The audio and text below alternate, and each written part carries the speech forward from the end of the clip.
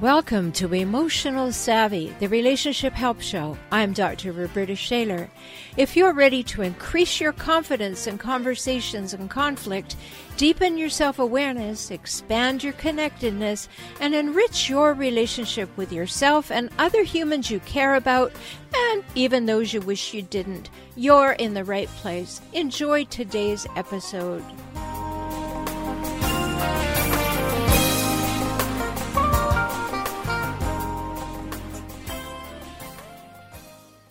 Welcome to this episode. Very different today. We're going to be talking about men. That's something that we haven't done exclusively very often, so we're going to do that today. And my guest is Robert Kandel. He's going to be talking about something that's dear and near to his heart, which is bringing conscious sexuality to the mainstream market. And he's written a book called Unhidden, a book for men and those confused by them. And it's going to be available for you. So that's exciting. And we're going to be thinking about a few things about men. We're going to start gently, though. We're going to talk about what is really separating us in this world.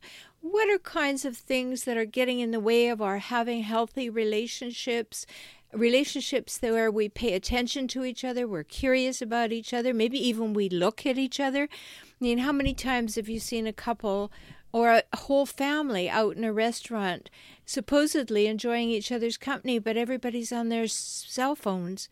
So we're going to be talking about that. And what do these phones really do to our culture? And how is it changing the dynamic between men and women?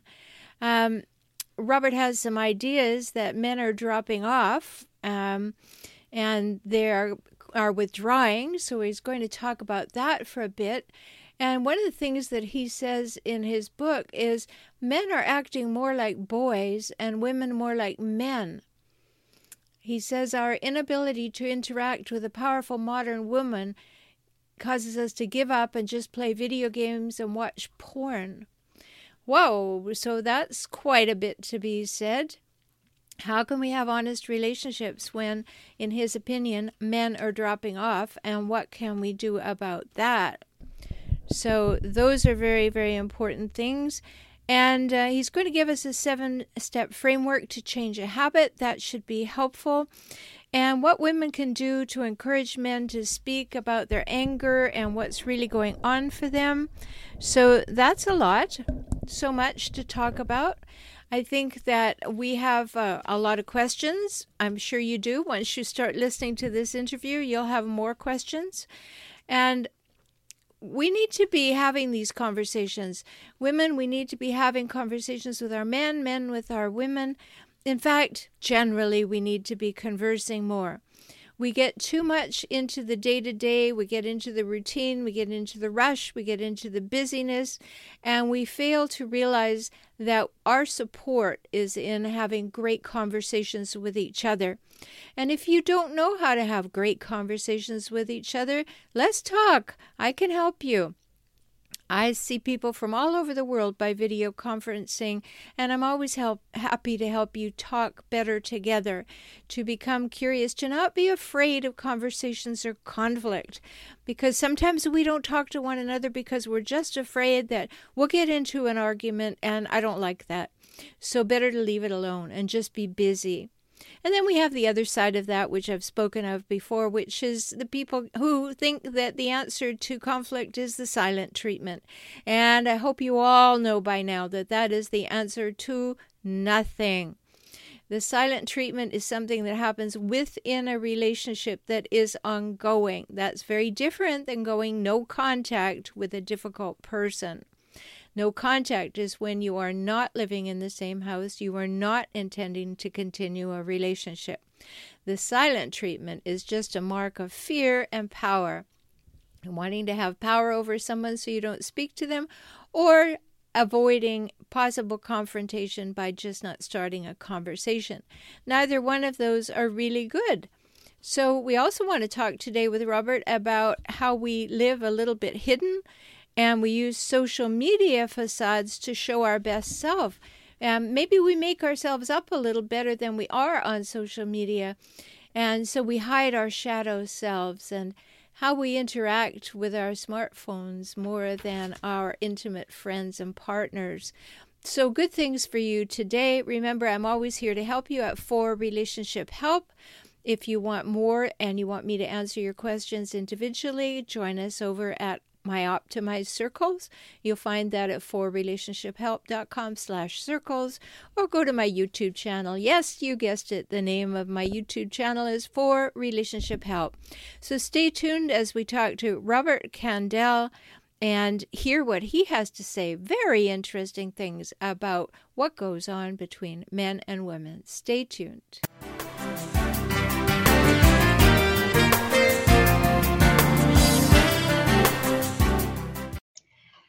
Hello, I'm so glad you're joining us. If this is your first time, you're especially welcome.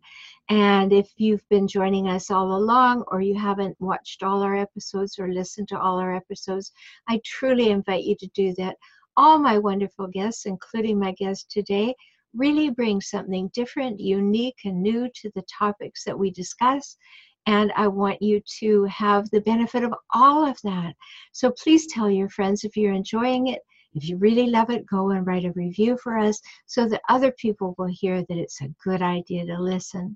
So today we have a new guest. His name is Robert Kandel, and we're going to talk about men. We're going to talk about smartphones. We're going to talk about social media. We're going to do something, as I said, completely different. So welcome to the program, Robert. Thank you so much. It's an honor to be here. It's fun for us to have you, and I'm going to tell everybody a little bit about what Robert wants you to know. So, Robert Kandel is hailed as part football coach, part loving dad, and part slightly crazed drill sergeant. He has spent the last 20 years helping people re-energize their lives and build better relationships and sex through more honest and authentic connection and communication. After building a successful consulting company in San Francisco, he then took his business acumen and founded One Taste, which is orgasmic meditation. See why we've got so much to talk with him about? I know. Taking on the challenge of bringing conscious sexuality to the marketplace. Another thing to talk about. So he left One Taste in 2014, started his own company, Kandel Consulting, and helps businesses become more marketable and profitable. So he's an accomplished coach, obviously. We heard that. He's a lecturer. He does all kinds of workshops. And he is now an enthusiastic and passionate host of his podcast, Tough Love. So once again, welcome. We've got so much to talk about.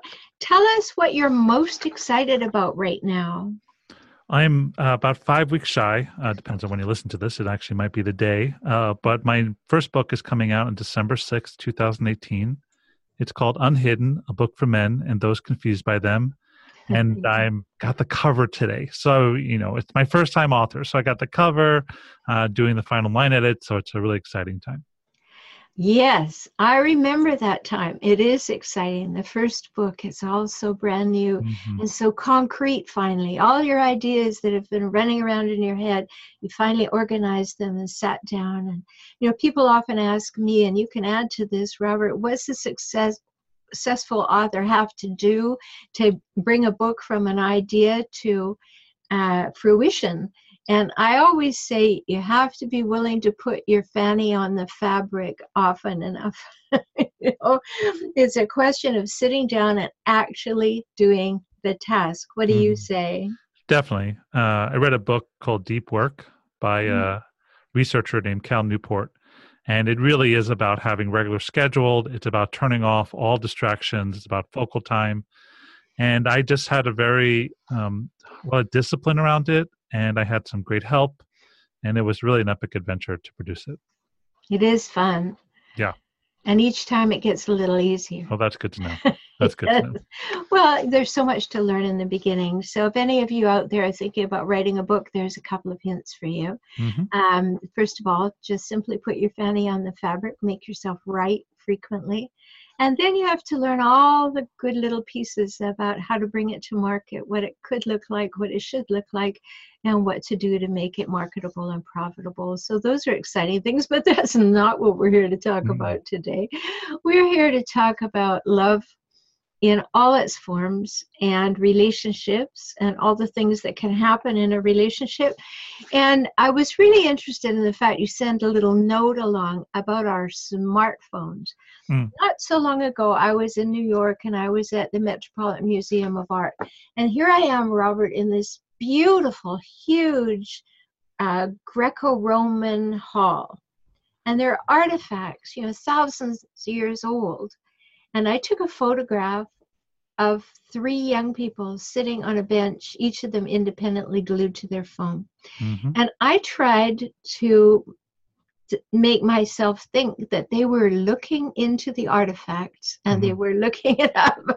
No. I don't think they were. No. So I think that we put on a bit of a false front with that, and we also hide from the world. What do you think? I think it's become a constant companion. I think it's become a friend.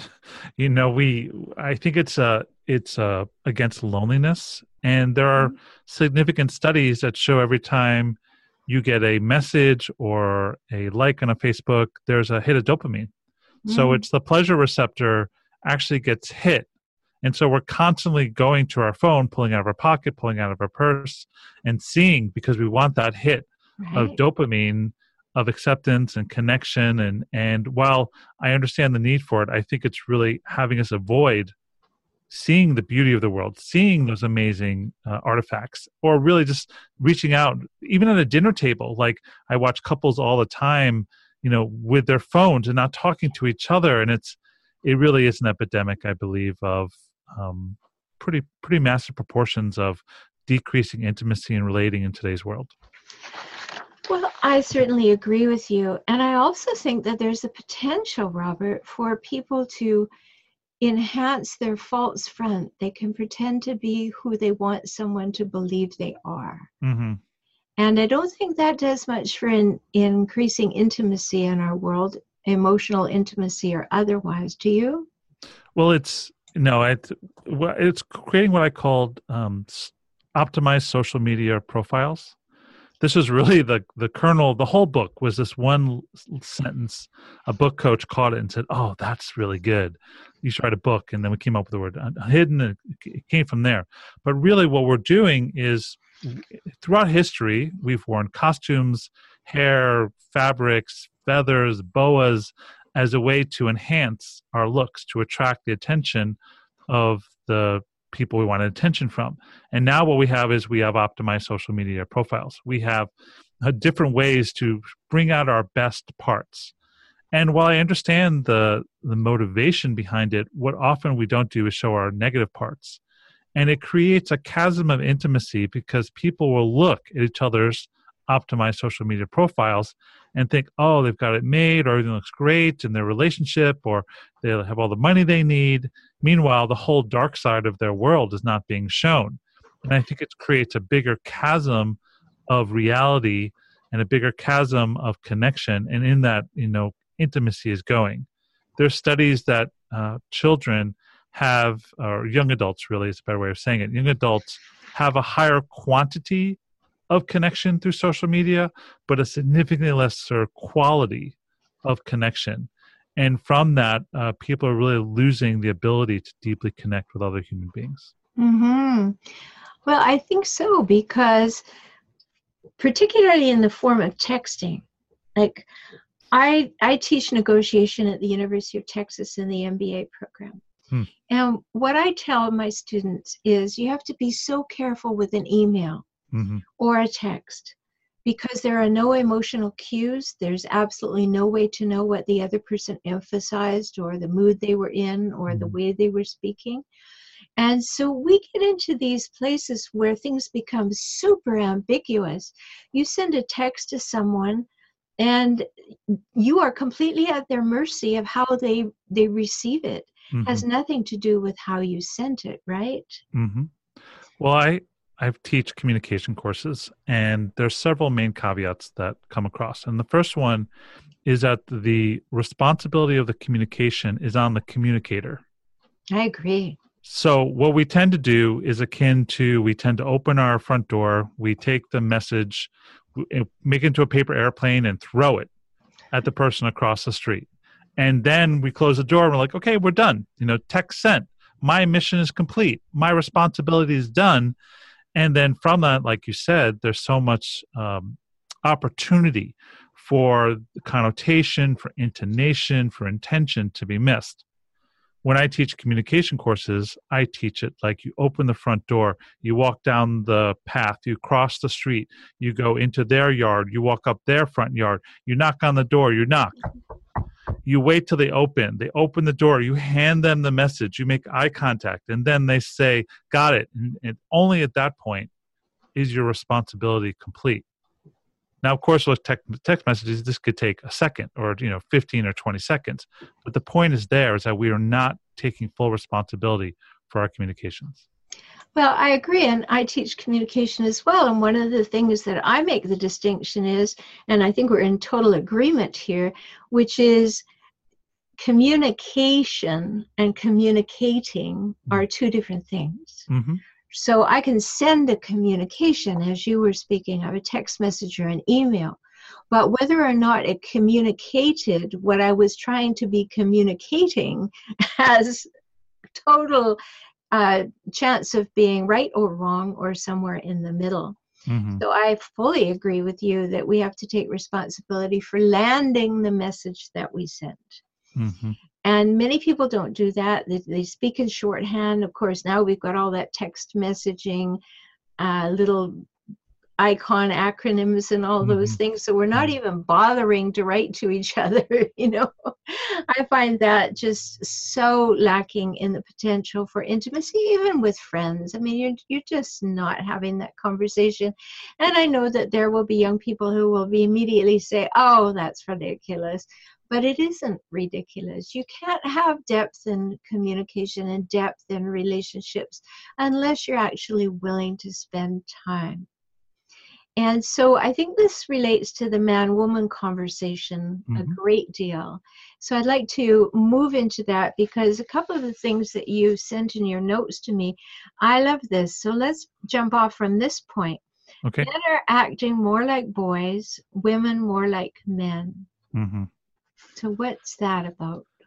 Well, there's been a pretty epic evolution of man-woman dynamics in the last 50 years in terms of economic. There's things like Me Too. There's things like schooling changes. If you look at the statistics, there are significant statistics that show that the dynamics between men and women are changing. For example, in the 1980s, women to men's wage gap was 60 cents for a woman to a man's dollar. Now, millennial women entering the workforce in 2012 was 93 cents to a man's dollar. So what's happening is changing. And while I'm such a huge fan of when it comes to women stepping up and having these opportunities and growing and finding their power, I mean, I'm 100%. Men are tending to not step up to the challenge. Men are tending to slip in terms of giving up. There's a book called Hannah Rosen called The End of Men, which is a very dramatic title, but actually shows a lot of the details of men just sort of giving up and moving to video games or sex dolls or porn, really going into video games rather than relating. There's whole demographics in Japan of men under 30 called herbivores who are not engaging with the opposite. So what I'm seeing is that men are tending more to act like boys, and women are filling the void, moving into corporate America, going more into their masculinity, masculinity and femininity being not man-woman, but different parts of our psyches. Women entering more into their masculinity, taking over things, and there's this big gap that's existing for men and women to relate in positive and nurturing and optimized forms. Whoa, that's big. I agree. I've read all those, not all of those, but I've certainly read about all those things. And why do you think it is that men went from power and running the world in this generalized sense of being ahead of women all the time. And when they can't do that, why do they go to cave? What do you think's going on with that? Why do they just withdraw, retreat, and fall off the edge of the earth? Anger. Mm. Michael Kimmel in the book Angry White Man calls it entitled aggravation. No, sorry, aggrieved entitlement. So it's really, they just believe that they're entitled. Like, women are coming to take my job is something he talks about. Mm. And we just believe men just have been taught the scripts. It's not men and boys' fault. It's the society that we were trained in and taught. And so there's this entitlement. And when we don't get what we want, instead of being like, I wonder why I'm not getting that job, or, I wonder I'm not having that relationship, we're not getting curious, we're getting angry. In the anger, there's a shutdown, there's a blame. I mean, you can just look at our president, who's the leader of all shame and blame. And what happens, instead of actually addressing the problems, we're getting angry, we're quitting, we're not stepping up. And I think it's having a significant detrimental effect in society.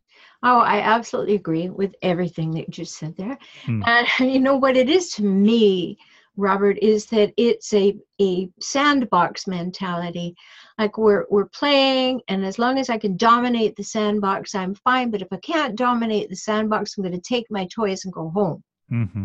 And that quitter mentality, that is so unattractive to women. Mm-hmm. And women don't want to take on a man's role. They don't want that. We're not hardwired to that. We simply want to use our brains and use our skills, use our talents, be present, and be equal.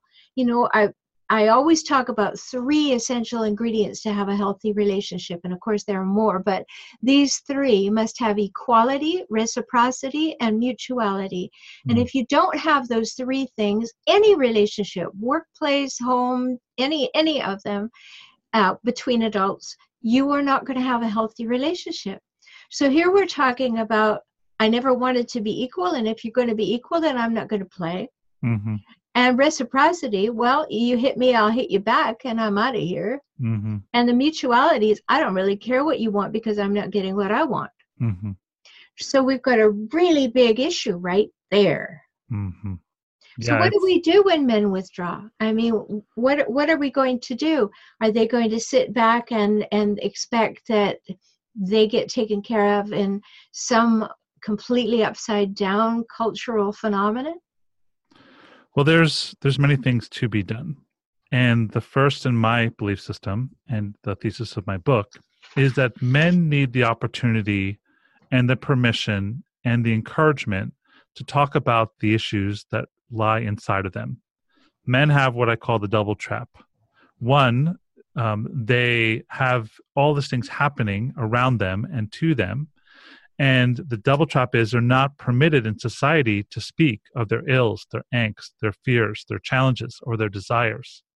Because men are looked at as the privileged class, and they are privileged, but because they're looked at the privileged class, they're not given permission or rewarded to tell the truth.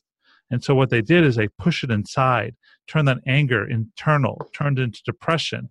And without the opportunity to speak, to have a common forum for them to talk about what ails them, it gets internalized, and then the toxic behaviors happen. Mm-hmm. So the first thing is men need to know, 1, they're not alone. 2, that what's happening to them is real. And 3, given some outlet, other men, other women, whatever works for that particular person, just an opportunity to speak about their fear. And from that, it can transform into a better and better life. Okay. I'm for that in terms of support groups and people having great conversations and all. But let's put the bridging piece in there. Women long for men to be emotionally intimate, mm-hmm. to tell us when they're hurting and to be real with us, because that's the only way that we know that they get what we're feeling. And so if men have to go elsewhere than to their partners in order to feel validated or have a conversation about their deepest feelings or their anger or their angst or whatever, maybe we're missing a very important piece here. What do you think? Well, I would debate one thing you said. because women want their men to be emotionally available and intimate, but not always. Well, There's no, certain but neither do men want the women to be that way always. right. So now here's the thing. So women are given permission from young ages to be connected to their emotions. Right. There's still ways, and they're not totally free, but they have more permission to deal with their emotions. Men aren't. So to women, speaking and the dancing with their emotions is really taught. And then they look to their men and they project the freedom they feel in their emotions to their man. Now, to a man, an emotion may feel like the most complicated math equation computer ever invented. And men aren't given the space and the time to learn how to deal with it. And then they feel pressure and there's communication breaks down. So I'm not saying anyone's doing anything wrong, except giving men more space to learn to deal with this nuclear power force, which is their emotional intelligence. Well, I agree, and I think men sometimes feel they're walking on thin ice when they start to talk about their emotions too, because it's new territory for them. They're not really good at it, and they're not sure if they're going to fall through. But I do think this is a fascinating conversation, because we don't want those twigs bending too far the other way and everything getting into a real muddle. And I hear that there's a huge potential for that happening when we're talking about these things, because if men give up, I mean, that's a pretty big statement. And then where do we find them? Where do the women find them? How do you retrieve a man who's given up? What if he gives up in the relationship? I've got clients all over the world, Robert, and I know how women are saying, I want you to be present. I want you to be available. But I also know that we've just had this very sad pronouncement from the top of the country that suggests that the Me Too movement has frightened men that they are never safe. Now, first of all, there's a part of me as a woman who wants to say, welcome to my world. But from a egalitarian kind of way, I mean, that's absurd. I mean, certainly if you're behaving badly and going over anybody's boundaries, whether that's walking into their house, taking over their bank account, or entering their body by force, those boundaries mean something. And if you think that you now can't practice that because you'll be accused of something, or that you are walking a slippery slope all the time. So there's something very strange in this dynamic that's been put out there that, oh, now all men are unsafe. What do you think? It's like a yes and. So yes, and men feel significantly more scared now than they did 18 months ago or 15 months ago. October 2017 is when the Weinstein effect started. So really, it's only been a year. So yes, men are significantly more scared. They're not asking women on dates. They're worried about their behavior. They're worried about the impact. And I think that fear is great.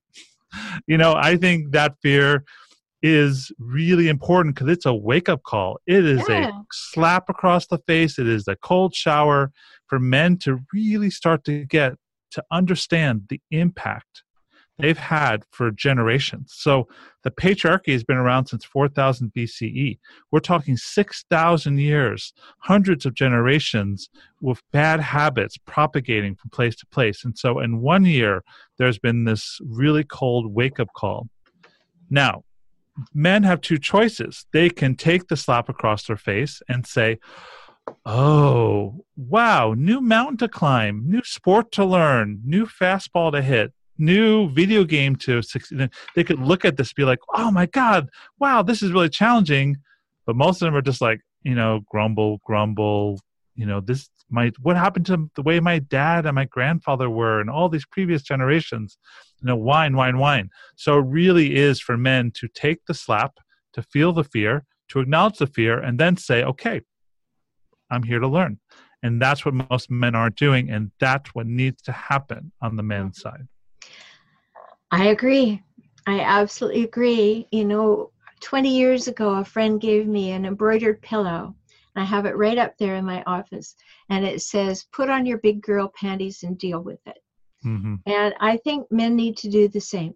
Mm-hmm. I really do. Like, if you've been pretending to be this solid, dependable, providing, protecting, pursuing man, and all of a sudden you become this withdrawn wimp who's complaining about women, our whole structure could disintegrate.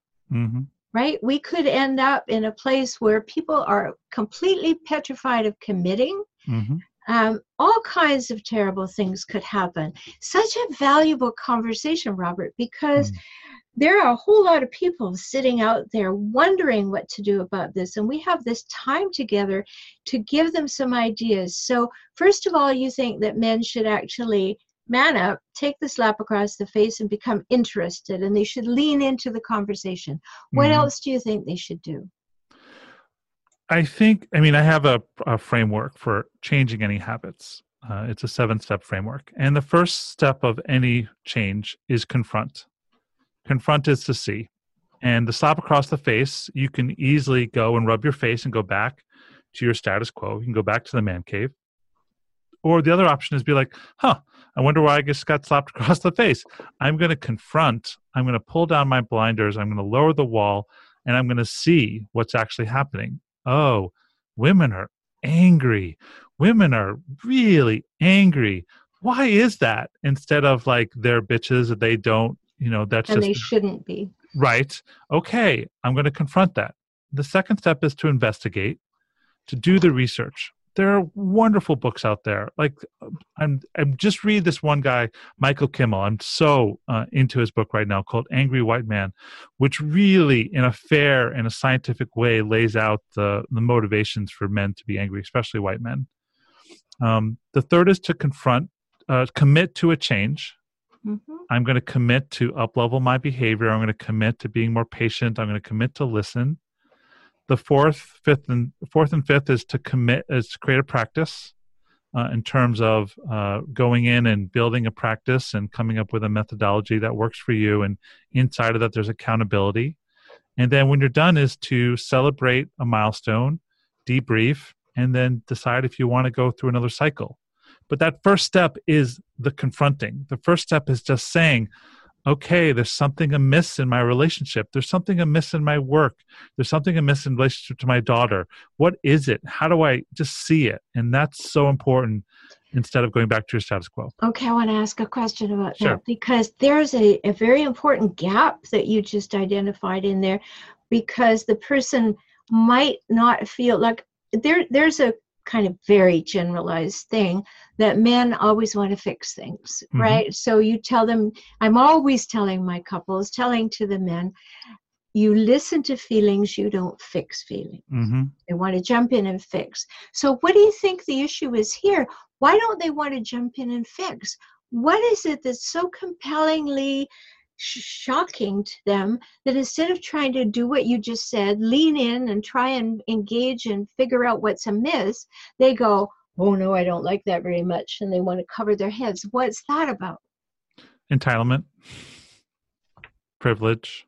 So that's the sandbox again. They're just going to take their toys and go home. Yeah, and fear. I mean, really rampant fear. Men, no one likes rejection. Men are better at rejection than women, but no one likes rejection. And so we often don't approach things that we have fear won't succeed at. And also when the pain of change is greater than the pain of staying the same, that's when human beings move. Oh, so absolutely. When the pain of the work or the effort or the energy or the cost of the work has a return of investment, has an ROI, has value, then people change. And my perception is that men don't really yet see the value of the change. They think this is going to blow over. We have a president that's trying to have it blow over. There's all this belief that it's just going to dissipate and we'll go back to the way things were. Well, things are not going back to the way they were. Women are rising up. It's time to wake up, pull off those blinders, confront, and then make decisions about who you want to be, the kind of man you want to be in today's world. Yes, to all of that. And then we have the Dalai Lama saying the hope for the world is with the Western woman, Mm-hmm. right? Yep. So there we have it from another corner. And, we're ready to take our place. We Mm-hmm. are, but what we miss is that equality, that mutuality, that reciprocity, that person who has your back and stands by your side, the person who shows up at the moments when you can't. I mean, we're looking for that kind of coupling, not an up down, superior, inferior, subordinate, superior, none of that. That's what we've been wanting for forever. I've been a speaker for a long, long time, Robert, and many times on stage I say, I am from the generation that didn't know who to believe. I didn't know who I should believe, Betty Crocker or Betty Friedan. I didn't know when I should burn a bra and when I should bake a cake. It's just so much. So we were confronted then. We had to figure it all out in the 60s, right? Mm-hmm.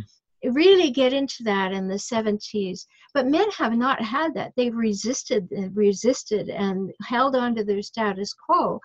And, when we looked, for instance, you brought up politics a few times. Well, when we looked at those pictures of who have been deciding the future of women's reproductive health or whatever, who do we have? A room full of men. Older white men. Yeah, them. But I don't know if they were all white. I think they probably were, but it's not about the minority or not. It's about that they were all men. Mm-hmm. Now, do I want a man to decide about my body? No, I don't.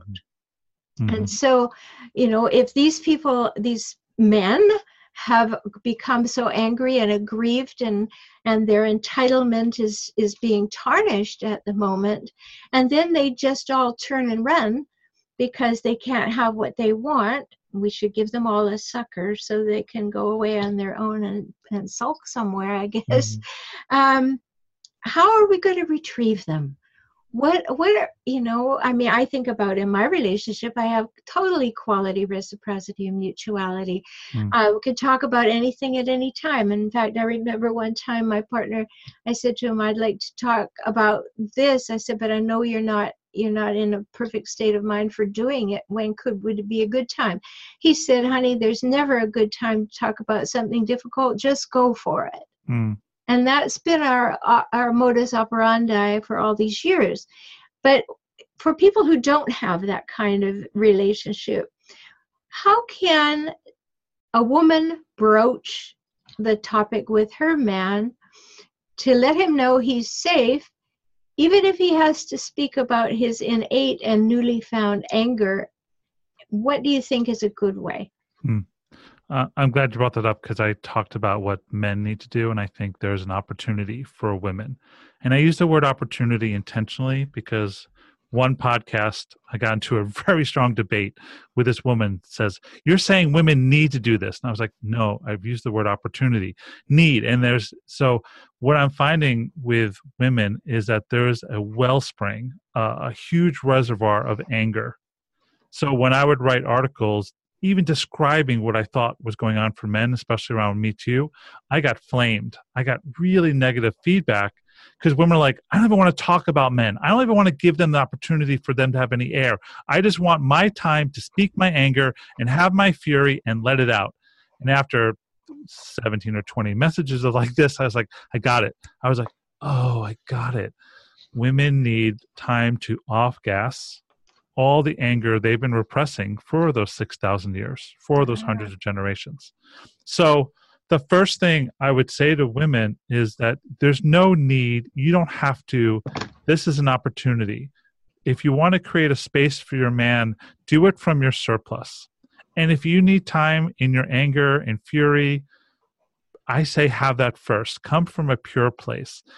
Don't keep it inside. Actively work at releasing the anger of yourself and your mothers and your grandmothers and all the previous generations. And at the same time, do the work to let that fury out. And when you feel the surplus, then you just say to a man, I want you to know that it's my intention to approve of all of you 100%. And I know, You probably don't believe me. I know that men don't trust women, especially when we say things like this. I know that you probably had experiences when women say this and then use it against you. And I want to create a new form of relationship. I want to offer this to you. I just want you to know I'm going to approve of you 100%. This doesn't mean I'm going to like everything you say, but I'm going to approve of you as the person. Then in that space, you can tell me stuff and I can tell you stuff, and we can be like two kids exploring in a chemistry lab rather than the antagonistic way we've been relating to this point. Beautiful. And so I want to add something to that because I concur. That's a lovely thing to do.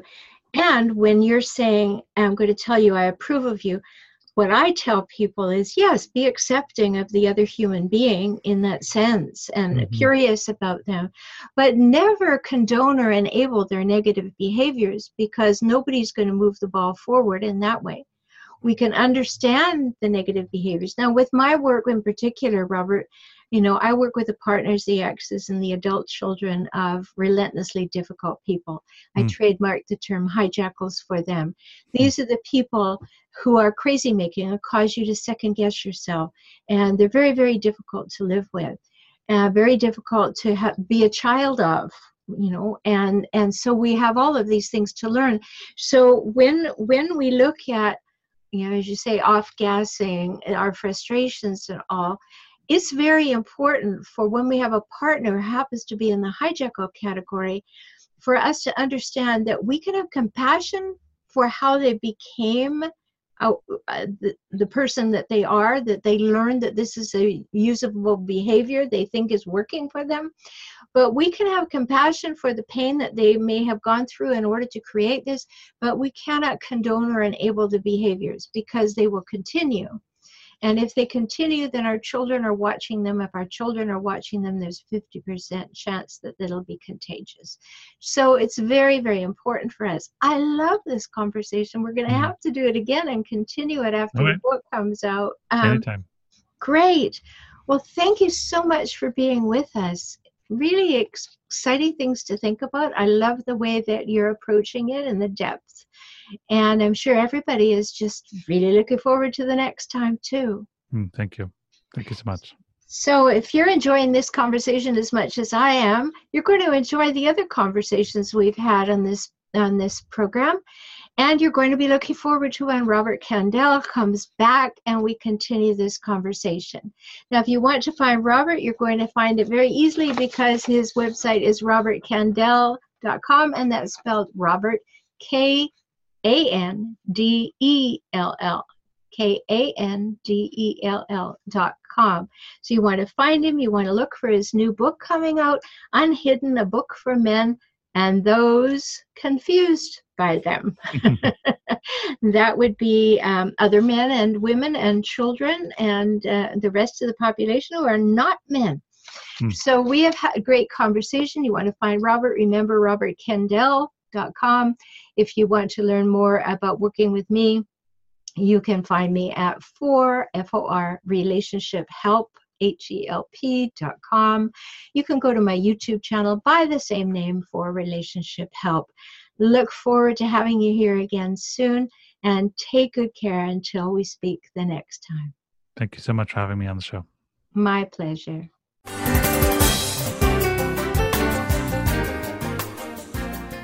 Thanks for being here for today's episode of Emotional Savvy.